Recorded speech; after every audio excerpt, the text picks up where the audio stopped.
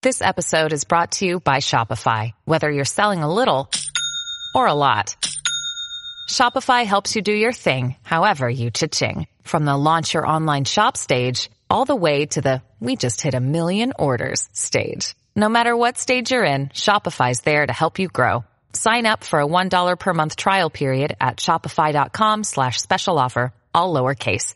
That's shopify.com/special offer.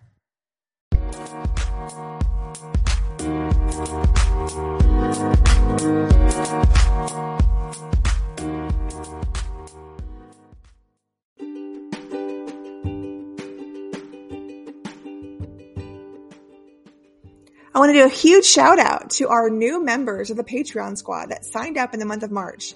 Thank you, Courtney. Thank you, Sandra. Thank you, Vanessa. And thank you, Jillian. If you would like to become a member, don't forget our all access and VIP members get 10% off all of our courses and events and access to our blog membership. All members will get access to certain CEU levels for select episodes. We hope you're enjoying the show and continue to support us here at Life as a Coder. Go on over to patreon.com/Life as a Coder and sign up today. We thank you for your support.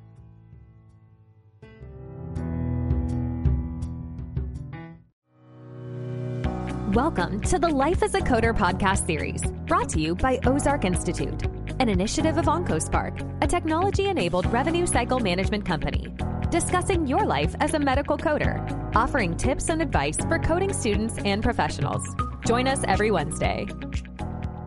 Hello and welcome to the Life as a Coder podcast. My name is Jennifer McNamara, and I am your host today. Our goal is to bring you timely industry topics in the field of health information management, as well as tips for work-life balance. If you're a first-time listener, we thank you for listening today. And if you like what you hear, please hit the subscribe button or follow us wherever you get your podcasts. I want to thank our sponsors over at Ozark Institute, an initiative of OncoSpark. OncoSpark is a technology-enabled revenue cycle management company. Today, we continue our conversation on the behavioral health crisis. I wanted to kind of take a minute now and talk about the business side that we look at as coders and billers and those who look at documentation, physicians, those that have to document. We have what's called the social determinants of health, and we have risk adjustment. And those areas do meet. So I wanted to talk about SDOH, the social determinants of health and risk today. And I have my special guest, Barbara Shaw. Now, many of you know she was on the show before, a great educator in the risk adjustment arena. And because I love teaching risk adjustment and she loves teaching it, we love talking about it, we thought, hey, let's come on and talk about the social determinants of health and some of the areas in risk adjustment that affect mental health. It's all about getting the patients the services that they need and understanding our documentation. That's what it comes down to. So we can abstract that properly and really account for the true cost to provide services for a given patient. Now, Barbara and I go way back, back to the beginning of the pandemic. It was kind of cool. A lot of us instructors and educators out there wanted to come together and create a way for those in the business of healthcare to get the education they need so that they can be better at their jobs and, of course, increase in their understanding of abstracting conditions appropriately for the needed care the patients need, right? We want to make sure the true cost and the true documentation is related to the insurance so they can get covered, right? They need these services. They need them covered. So that's part of our job. And so we decided to create this conference, and it was a great thing. We had educators from all over the country come together and teach on various topics. Barbara actually attended, and that's how I got to know her. And then she reached out to me and wanted to know of other projects that I have available because she would love to speak at a conference. And I said, hey, let's figure out a way for us to work together. So her and I and other educators created a risk adjustment conference in 2021. And it was so fabulous. People like Jordan Johnson. And of course, we had Monica Watson, Barbara Shaw, Angela Martinez, Sherry Poe Bernard came on and talked a little bit. And we just had such a great time discussing risk adjustment. And so we know its importance, us in the field, but for those of you that never heard of it or are curious about it, there will be some things in today's episode that will kind of shed some light on that, help you understand why it's so important and how you can be better at abstracting. some of the industry insights that Barbara offers are so valuable. I even learn. Every time I listen to Barbara, I learn something new. And so I hope you enjoy this episode, and I hope you enjoy listening to our conversation. So stay tuned. Hey guys, as coders and billers, we get it. Healthcare compliance can be a hassle, inconvenient, and a headache that never goes away. That's why they developed EpiCompliance, an easy-to-use software that helps you stay up to date and on track with ever-changing requirements of healthcare compliance.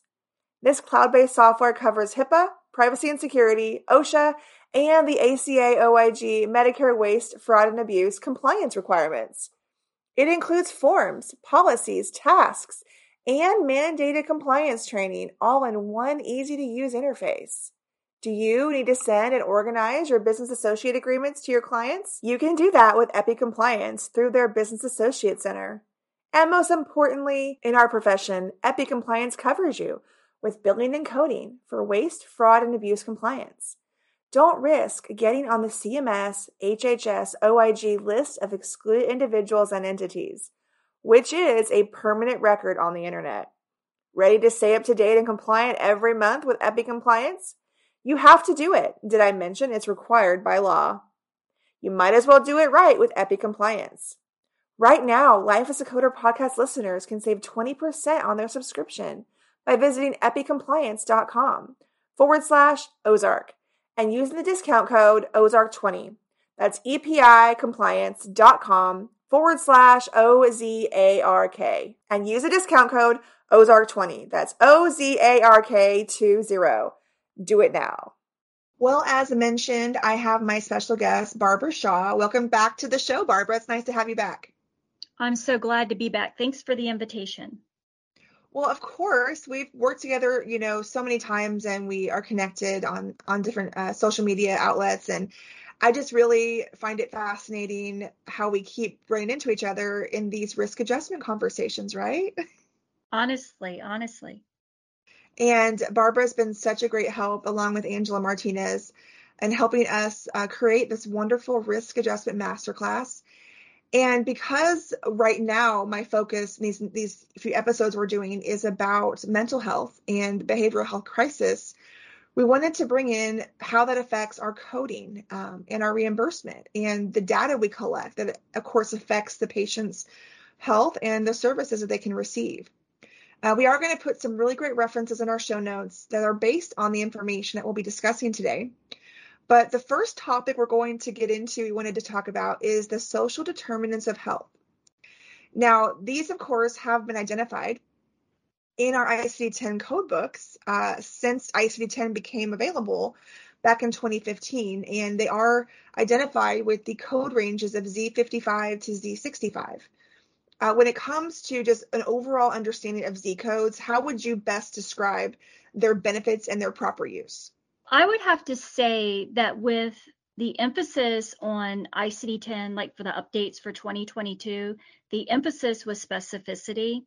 And as we all know, as we're transitioning into value-based care systems, that we have to remember to code all conditions and things of such that are applicable to that patient per that date for that encounter.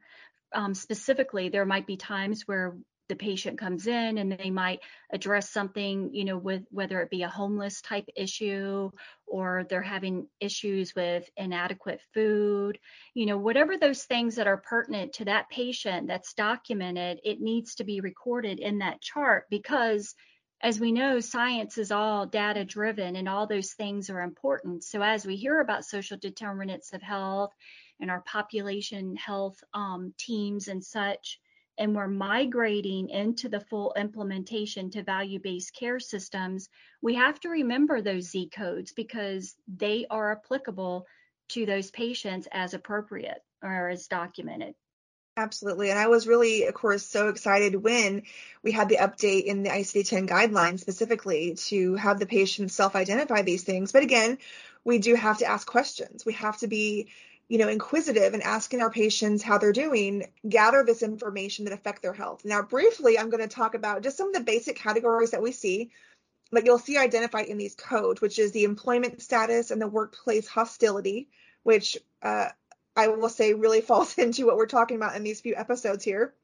The socioeconomic status, which affects the patient's health, poor housing conditions, food insecurity and poor diet, discrimination for sexual orientation, gender identity, and race, ethnicity, lack of family support, community factors such as urbanicity and safety, police brutality in neighborhoods, and then, of course, fixed characteristics like gender, age, and nationality. So much, right? So what are some of the reasons you can think of that, just pick a couple here, that could affect the patient's health? Well, for example, if you work for like a Medicare Advantage payer, and as they're doing the transitioning, into VBC and everything like that, we know the focus is on cost and quality because that equals better outcomes. So for instance, if you have a patient that has been recently discharged from the hospital and you know that they have an issue with not being able to buy all their medications, if they have issues with buying foods as they have conveyed to the clinicians, that's where these Medicare payers can do these little add-ons to their plans. For instance, sometimes they can set a limit on how much to charge for like a specific insulin, so that way their patients can better afford that medication. Some of these payers have little incentives where they may give their patients a $50 gift card where they can go to a certain grocery store to purchase healthy foods. There are little things like that. And specifically speaking, as these Medicare Advantage plans have been created, the cost of these Medicare Advantage plans allow for the patients to pay less out of pocket than traditional Medicare. That's one example. Another great example is, for instance, if someone's working in population health, as they follow patients who have been maybe admitted, say they have congestive heart failure or COPD, the population health teams can then make sure that those patients get into those programs that can help manage that chronic condition for the better outcomes. So they have less emergency room visits, less admissions to the hospital. So that way we're living longer and we're living healthier. Okay, guys, so now that I've had the opportunity to chat with Barbara about the impact of the social determinants of health, I wanted to sit down with her and talk about the impact of our documentation. In her conversations and her experience, what she has seen in the documentation, the discrepancies, and of course, the underutilization of many areas of that documentation when it comes to the social determinants of health. So let's tune in. Right now, sometimes if I do a presentation on risk adjustment, sometimes I have physicians in attendance or nurse practitioners or clinical team members, and they will say, especially in primary care, we have so much to document. This is just another thing for us to include. And what I tell them is the beauty of 2021 guidelines is that we do not focus on having that physician document all that history, the review of systems and the physical exam, and, you document what is pertinent or relative to that visit. So that way they're not having to spend, say, if it was a whole 10, 15 minutes, making sure all those components of the chart note were documented in maybe a detailed or comprehensive format, so they can focus on that encounter documentation for some of these social determinants of health, whether the patient has food insecurity, their homelessness, if they have a lack of education or water or whatever it is, so they can encompass all those data codes. And what's the beauty of all of that is that we can run reports off of this. So for instance, say you change something in your office, say you work for a large group or a health system and you hire social workers and you want to find out those patients that have had many hospital admissions, that sort of thing, or there's been a lack of healthy food, and you can run a report. So if you want to focus some information or share some information with those patients, you can do it that way. Wow, guys. Are you listening to all of these amazing tips from Barbara? She truly is an expert in risk adjustment. I myself, as an educator, learned so much from her. a lot of the insights that she offers when it comes to not only the social determinants of health and how they impact every single patient and everyone in our community, but also how as coders and those that abstract data, how we can educate our providers and help them to see the importance and that we're here to help them. And we don't want them to feel burdened by all the documentation requirements. It's about the patient. They are here to provide patient care so that when they have this proper documentation, they know they've taken care of that patient. Then that next physician or service provider can have the information they need about that patient to properly care for them in their specialty or in the services that they need to provide. So as we work together with our physicians and our providers of service, we can show them the connections between what they document and the level of care the patient receives. Okay, so we've talked about the social determinants of health and how important they are. We've talked about the importance of documenting them and the importance of documentation. But now let's get down to what we love to talk about as risk adjustment coders is the risk adjustment models. Now, for those of you who are new to risk adjustment, I'm going to mention some acronyms, but I'm going to explain what they mean. So we are going to talk about the CMS HCC, the HHS HCC, and the prescription or RX HCC. So you might be wondering, what does HCC stand for? Well, that stands for hierarchical condition categories. So there are different categories that are part of these models. And of course, they really focus on trying to predict the future health cost. And they base this information on things such as the demographics of the patient and their diagnosis. As mentioned, of course, CMS, which would refer to Medicare, a Medicare Advantage plan, for instance, when you look at on a very basic level, what's happening is they're paid different amounts from Medicare for these members that they have based on the risk or the cost it's going to take to insure that patient. And then, of course, we have the HHS HCC. Now, this was, of course, really designed more for your commercial carriers, which is where you're going to see that at. And it includes patients of different ages, of course. Not just your Medicare population age, but those of different ages and backgrounds. You'll see categories for infants, children, and adults of all ages. Now, for those of us that work in risk adjustment or are educators for risk adjustment, we know the importance of ICD-10-CM guidelines. And that's what we're doing. We're abstracting diagnosis codes, right? And we're instructed in our official guidelines to code all documented conditions, but conditions that coexist at the time of the visit. Or they might require or affect the care or treatment plan of the patient. We understand in risk adjustment the acronym MEET, don't we? So M is for monitoring. We're monitoring signs and symptoms, disease progression. We're evaluating, looking at test results. How is the medication working? How are they responding to treatment? Then we're going to assess or address maybe something that we've ordered or a discussion we're going to have with the patient. Maybe we're going to look at records and even counsel the patient. And then the treating. We're going to treat them with either medication, a therapy, or maybe a procedure. So that's the meat. We understand that's where we live in risk adjustment. And even from a very basic level, when we're coding ICD-10 and we're not involved in risk adjustment, it should still be our focus. We should still be abstracting based on those official guidelines. Now, within risk adjustment, we're looking to a certain element or we're looking for a certain purpose in that documentation that maybe someone who's not in risk adjustment isn't focusing on. We don't code evaluation management. We don't code procedures. We look at those elements and we know that the accurate documentation will affect those areas. But in our world in risk adjustment, we're mostly concerned about cost and, of course, getting the patient the right treatment that they need at the right time.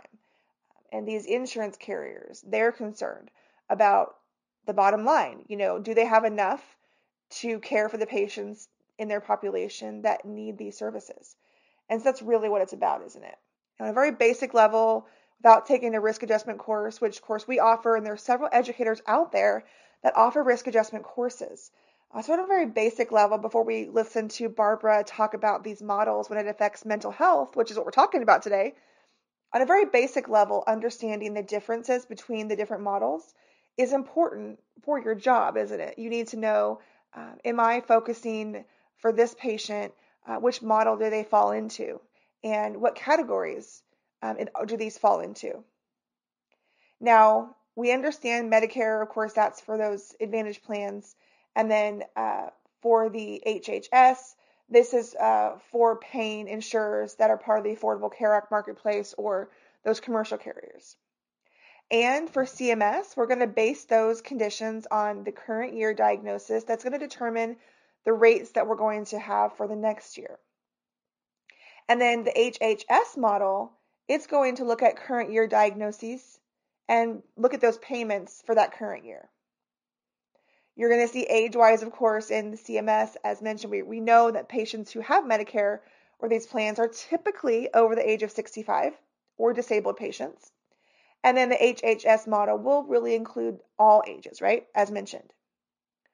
Now, we're going to look at things such as the drug costs in the HHS model. They're going to include drug costs. The CMS HCC will not include that. Now, as far as the conditions themselves, we're going to see more long-term conditions like diabetes, COPD, congestive heart failure that are calculated in the CMS HCC model. Now, you're not going to typically see those of an acute nature, right, or injuries, but you will potentially see that in the HHS HCC model, which accounts for both chronic and acute conditions. Things like maternity care, organ transplants, maybe low birth weight in babies.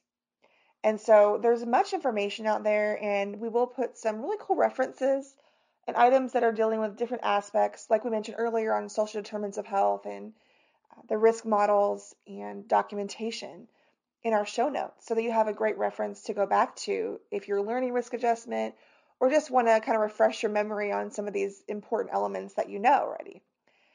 And of course, we want to understand the value that is placed on these conditions, right? There is a value associated with all of these categories. They have this relative factor. Just like in the DRG assignment, if we're an inpatient coder, we understand the weight that is applied to a certain classification. So we have a relative factor that is assigned to certain conditions. So for instance, we have HCC 18, which is diabetes with a chronic complication. And then we have 17, which is diabetes with an acute complication. So depending on this chronic condition and what other things come into play at the same time, it may change that relative factor, which again will, of course, affect the cost of insuring that patient. When they have these other conditions added to it, then of course they're going to need more services. They're going to consume more resources, aren't they? And again, on a very basic level, what is your job as a risk adjustment coder? You want to validate and abstract the appropriate documentation into codes.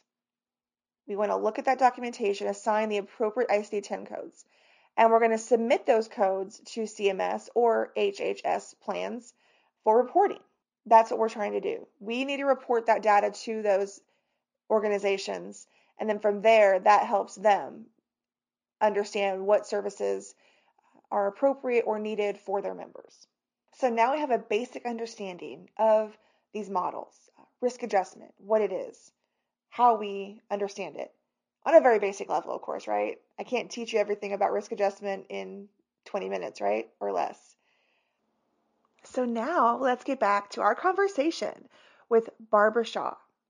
And let's talk about the HCC models when it comes to mental health.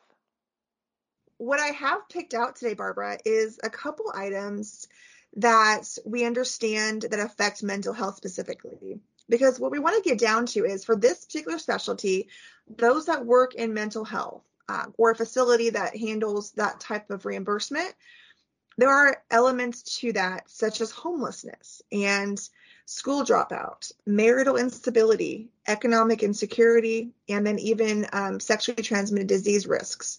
So for homelessness, for instance, how could this particularly affect a patient's mental health?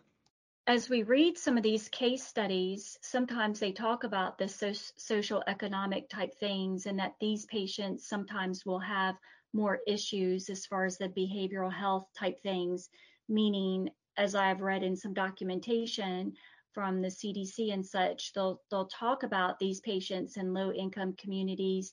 They can have higher stress levels.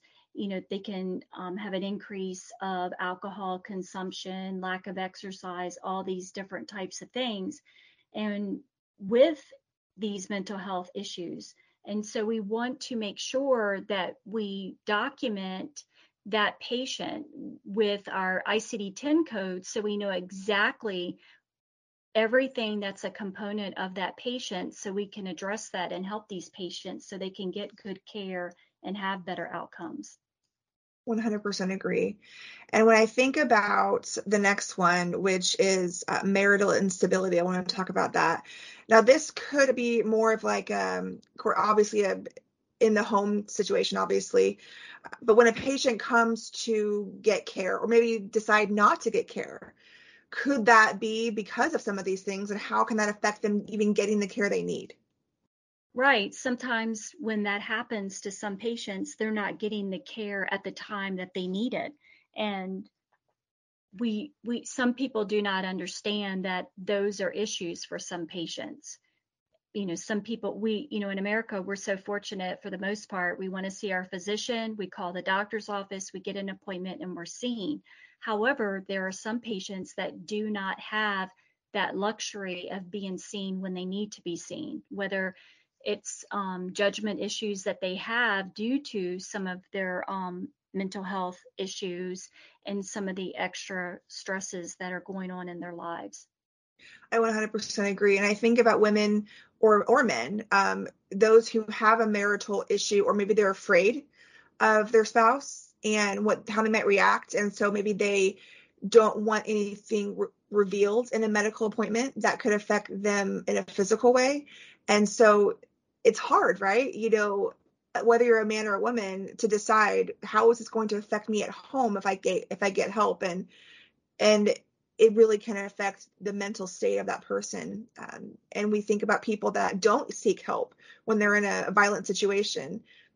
They're also experiencing a mental condition or disease in some way that is identified, that of course makes it harder for them to seek the help they need of medical nature. Would you agree? Oh, definitely. It seemed like there for many years, decades ago, that people who would state that they had mental health issues, that it was a taboo type subject. It was something that just was not discussed. So these people were really in a very awkward situation, because they needed help, first of all, and they needed to talk to someone that they could trust so they could have a treatment plan and get better. And so one of the outcomes with the pandemic is that not only are we having an economic crisis, but a health crisis. And a lot of these mental health things have come to the forefront. I mean, as we saw with some of our Olympians that competed, the stresses and the mental health type things, and to realize that it's okay. I mean, it's the same parallel to say, yes, I'm a cancer survivor, or yes, I have anxiety disorders, or whatever it is. It's okay. Not every one person is perfect. Not every one person is healthy. And the basis is that we want to have great outcomes. We want to have great treatment plans, so that way everyone is better.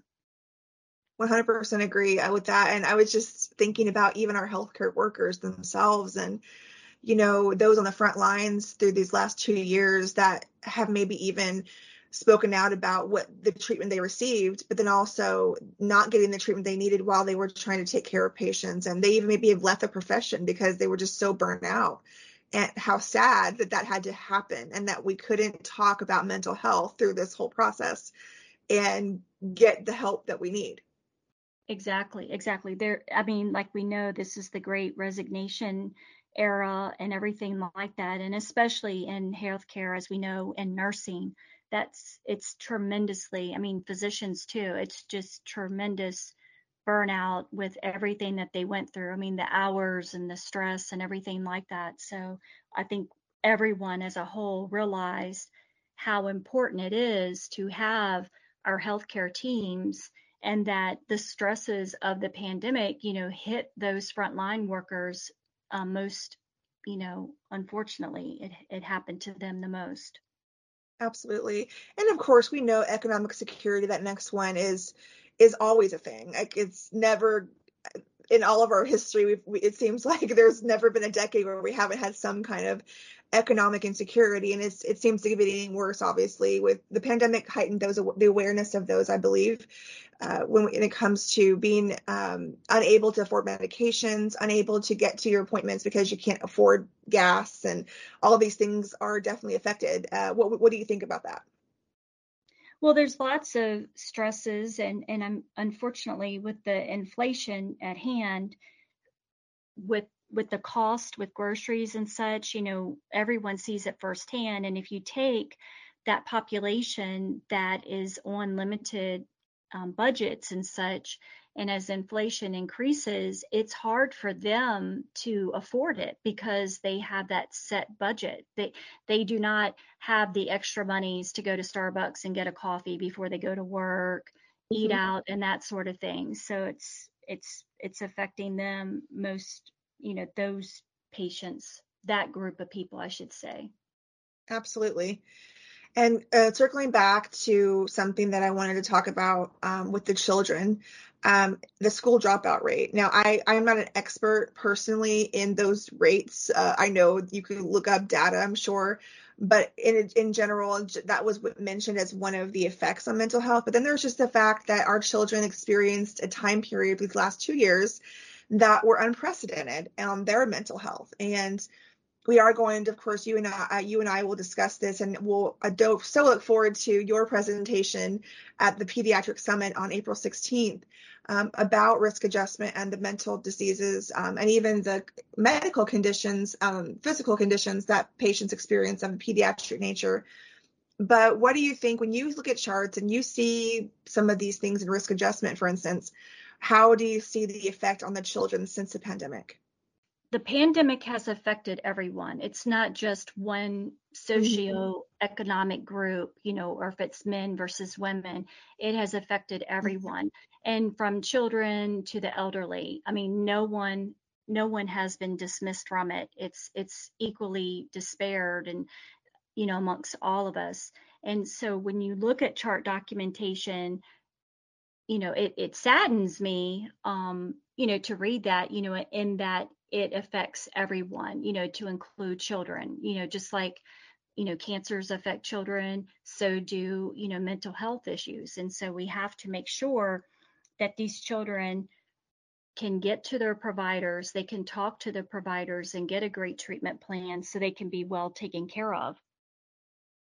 Absolutely. And, I just think all the back and forth, they were taken out of school and at home, and they were in the middle of building these relationships with their peers. And those are years that are really important for children to grow and to be in society and to learn how to adapt and learn how to communicate with other children. And as they grow, build those relationships. And that was kind of taken from them. And not that children don't love their families, but as a child being stuck in the house all day, and now we have the added, caveat of them being so glued to their TV and their screens and the mental health that brings. And then they're okay, now we're going to put you back in school. Then we're going to take you back out again. Just all of these things, like, how did that affect the children? Like, I can't even imagine. Right. And the social skills have definitely suffered a lot, especially with children in school. I definitely agree. Since I was a child, I think back, I lived in a generation where it was kind of a mix. Like, I remember having cell phones when I was like a teenager, but then I remember not having them. And I remember not having access to conveniences, but then I also remember having them. So, and a weird generation gap there. But then now the children today, that's all they know. All they know is technology. All they know is they can get access to things from anywhere in the world. dangers, of course, come with that. But we see just the stress of trying to meet deadlines, even like I think in school nowadays, the pressure put on them to be perfect and to meet deadlines is something we don't really see until we're in the workplace, right? But now Right. they're being pushed at them at a young age. Right. I remember when the pandemic started and everything like that, the surrounding cities by me where they were buying these tablets, iPads or whatever they were exactly, and they were giving them to the students so they had that so they could receive their instructions online, they could do the classwork. And then for those students that did not have access to internet, they could either come to the school. Certain libraries were allowing them to use their Wi-Fi. I know some parents that could afford it, some of them would get the mobile hotspots in case their home wasn't cable ready and that sort of thing, or internet access wasn't available. And it was just so many steps in order to keep the children on top and current with their studies and everything that went with it. And so with that being said, their whole routines were disrupted just like everybody else's, and still trying to keep them at that level so that way they are the same as their peers. It's a shame, but we did have some challenges. We did learn a lot from this experience in society, and maybe where we need to work on and improve in different levels, especially in healthcare. But when it comes to risk adjustment, let's just a high level overview, just so for those of our listeners who are new to risk adjustment, why do we even use risk adjustment methodology? Well, the methodology is used for different things. For instance, some of our physicians participate with certain health plans in which they allow for HCC code abstraction for different types of projects and such that they may participate with. And then, of course, we can take these HCCs, like with our population health teams, and we can work with those patients, certain ones that have different conditions and diseases and disorders, where if they need the extra resources to help them manage that condition, so that way we have the great outcomes. So that's the trade-off on it. Another thing that's very beneficial, as we're all hearing about it, is educating our providers, educating our clinical teams, as well as our coding teams, because as we know, encounter data being documented by the providers is so important. We need to make sure that we effectively educate our providers. I know sometimes I can read some provider documentation notes and I'll see certain things that are documented and find out that they've been educated incorrectly, with certain rules, or maybe their practice management system has certain mappings or IMO things where it will lead diagnosis codes that are in error. So there's lots of things with documentation that we can improve upon. In a previous episode, I did mention some of the conditions. And since we're here talking about healthcare and, we work in healthcare on the business side, and we also, of course, have to deal with personal issues that affect. And in our previous episode, I talked about how sometimes, of course, we have to separate what we go through in a professional way from our personal life. Sometimes that can overlap, because we're dealing with something at home and then we bring that to work, or we're dealing with something at work and we bring it home. But what happens when we work at home? And it's all kind of intertwined, and we deal with these situations, and we might encounter an individual that in management situation or a leadership position that kind of is not the kind of personality that we can deal with. But one of the things I talked about in a previous episode was the fact that we have to separate a personality trait from a disorder. And there is a disorder, it's called personality disorder, but within that HCC, or within that category, they have different types of disorders. And one of them is narcissism. And we also have borderline personality disorder. And it has different connotations, which our psychologists that we'll have interviewed later will, of course, discuss that for us. But what I looked up, Barbara, is the HCC 60 is the CMS HCC model. And then we have HCC 90, which is the commercial. Now, what is the difference just on a basic level between those? Well, each one of the payer models, those parties, those stakeholders that hold the managers and such will create the hierarchy of these conditions. So whether CMS has it as a certain level versus commercial, that's up to those people who decide those things. But nonetheless, HCC for the personality disorders, whether it's 60 or 90, if that patient truly has that documentation, that clinical diagnosis, that disease, that disorder, it should be documented in that note because it's correct. That is pertinent to that patient. And the thing about this is, I think there's about 15 or 16 of these different conditions in that category. And some of them actually, when you look at them, where you can use your DSM-5 to help you code and everything like that, and you look at some of the modifying personality traits, they're very interesting. And if you review it and study it, you will know. So if you're working a project, whether you're working a mental health project or you're wanting to be a better HCC coder or auditor, and you're wanting to get more fluent with these conditions, is to sit down there and look at that clinical criteria in the DSM-5 that can help you, because there are so many of these disorders that are actually underdiagnosed that need to be diagnosed because these patients are truly being treated for that condition.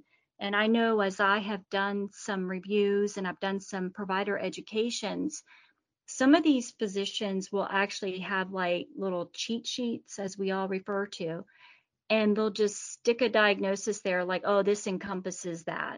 And so we need to sit down with them and let them know that these different categories are there so you can diagnose these patients accordingly. Yes, absolutely. That's a great point. And when it comes to what I looked up as well, I thought it was really interesting about the HCC prescription model, because when I looked at the information, for specific conditions that were of a personality disorder, there were some that were just in CMS or the commercial, the HHS, but then there were some that actually took in all three, that had the CMS, the commercial HHS, and then also the prescription. Now, give me an example of why there would be an HCC prescription, maybe for one model or one condition versus another.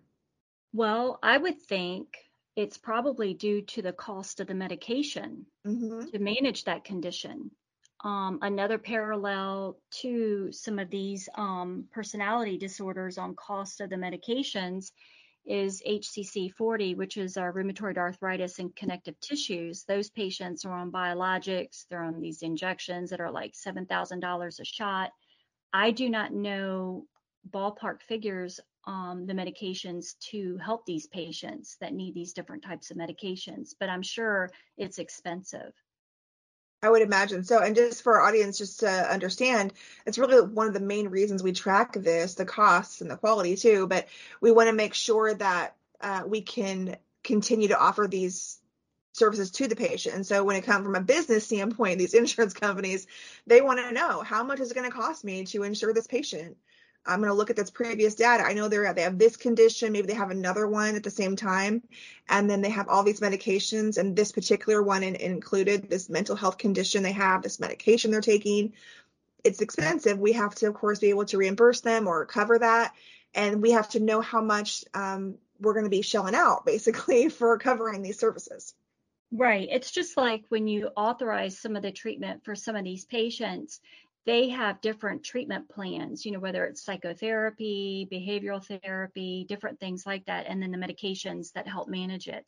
It's a lot of moving pieces to manage this. 100%. Well, Barbara, I really appreciate you coming on today and discussing the value and the importance of abstracting mental health conditions when it relates to our social determinants of health. And of course, the understanding of when it comes to risk adjustment, how that comes into play. But I also think we both know, as coders and educators, the evaluation and management piece, right? We've talked about, of course, the diagnosis portion and then risk adjustment, but we also know that social determinants of health are an element in our evaluation and management, aren't they? Yes, they are. So I wanted to kind of just highlight that just for our listeners. Many of you might have attended several sessions this past week on evaluation and management at HealthCon, or maybe you attended another conference or watched a webinar throughout all of 2021 when we had these updates to the medical decision-making table. So you'll find it, of course, in the moderate category there in the risk element there. Now, Barbara, I'd like your opinion. What do you think it's so important for us to capture it in this area, in this risk? Why does that capture a risk when evaluating the patient?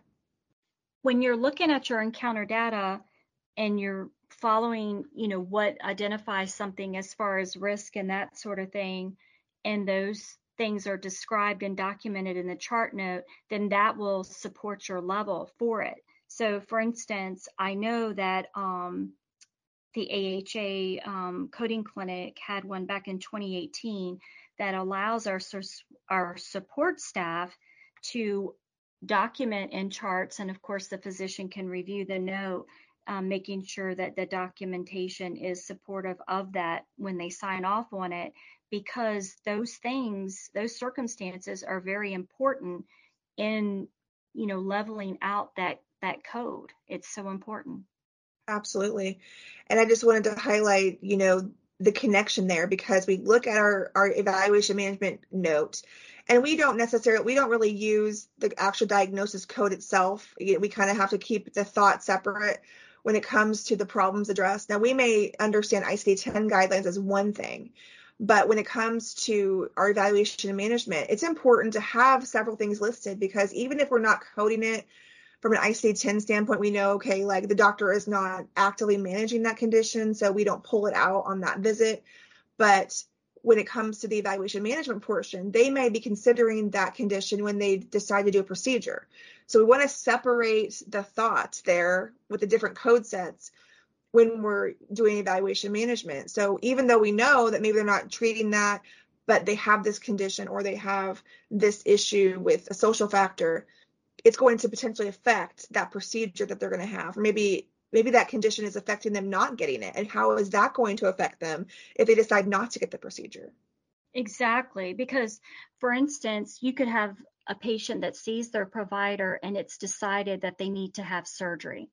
And he makes that decision to do the surgery. The ENM is selected and everything like that. Also, with those instructions that are given to the patient, depending on what medications they're on, as far as how they need to take them during this period for them to have this surgical procedure. So for those patients that are on these medications, there's lots of moving components that are important for that. And all of that needs to be documented in the note.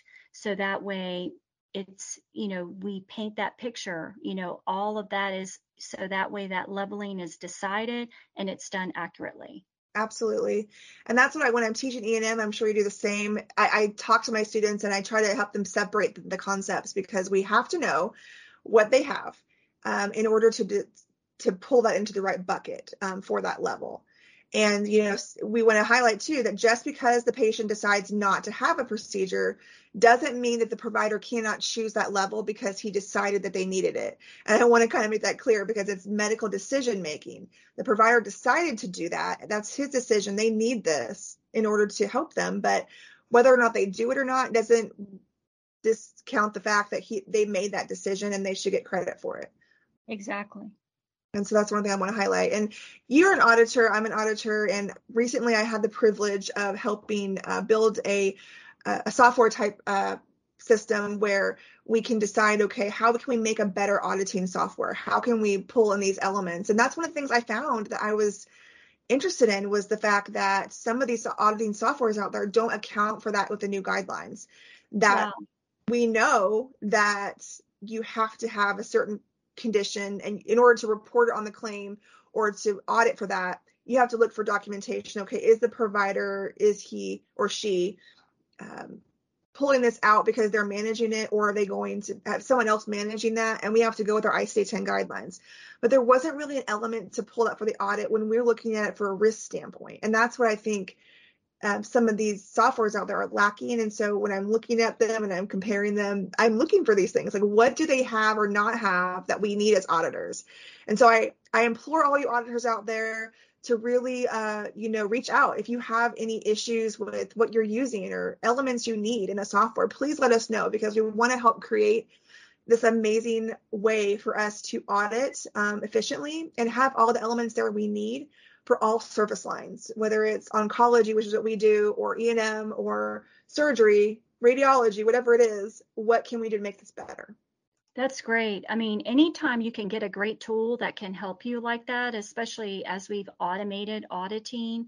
I know some people will use a Excel spreadsheet or something, and they're doing it themselves manually. I mean, to create a tool like that is great.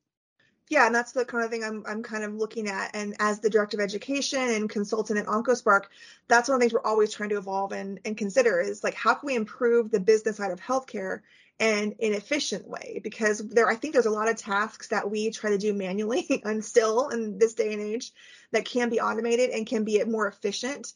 And then there's those tasks where we can spend more time and that we need to spend more time in when we're dissecting operative notes, or we're auditing a chart. We need to sometimes use that old school brain, right? The actual human brain, and use it to what it's supposed to be used for.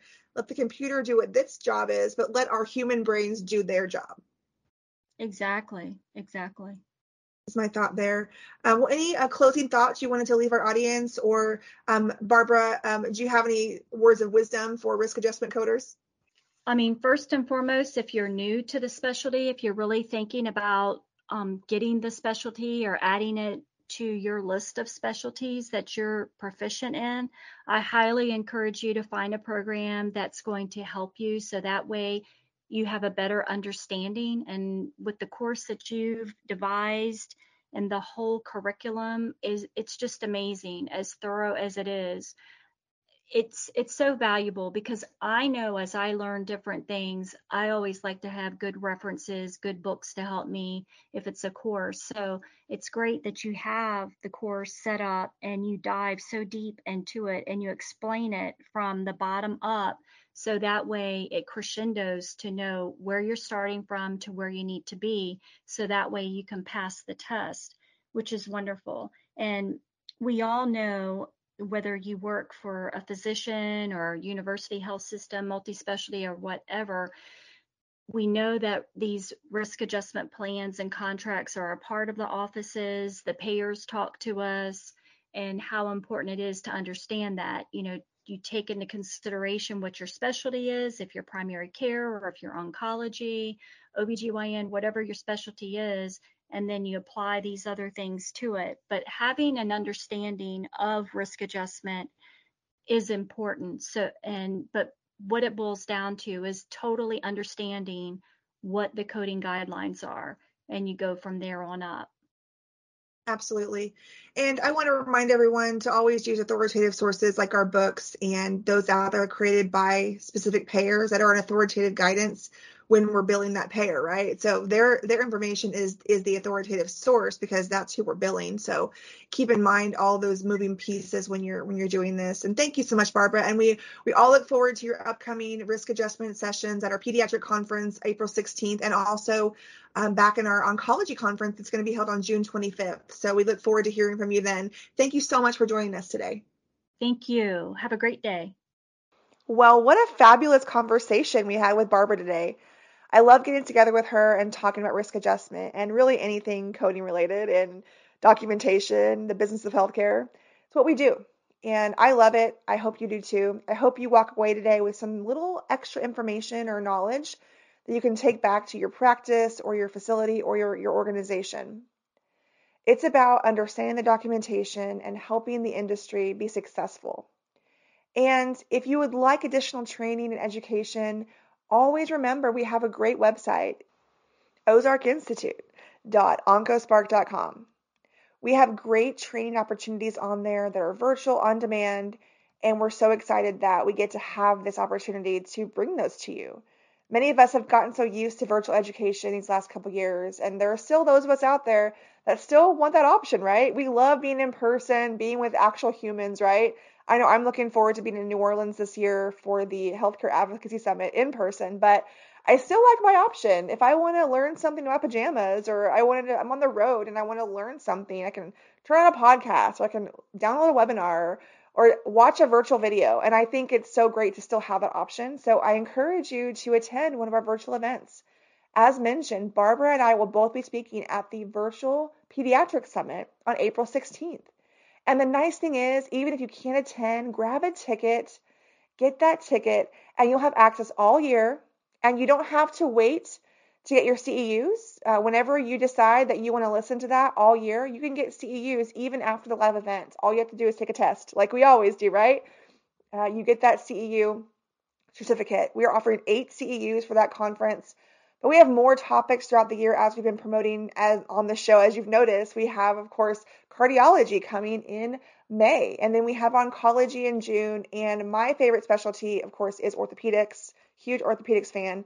That's going to be in July. And we know that in-person events are important, and we want to get back to that. So watch for updates as we continue to offer them. We are looking to offer in-person events in the fabulous city of Dallas, Texas, one of the locations that you can find OncoSpark. So stay tuned for those updates. This has been Jennifer McNamara with the Life as a Coder podcast. As I always say, knowledge is power. The knowledge you gain today makes you powerful tomorrow. Never stop learning and never stop growing. Thank you again to our podcast producer, Gabriel Fast with Highland Productions. Until next time. Thanks for joining the Life as a Coder podcast. Please feel free to rate or subscribe wherever you get your podcasts. We appreciate that effort. It helps us share the show with other healthcare professionals just like you. Join us next Wednesday for another episode. We'll catch you then.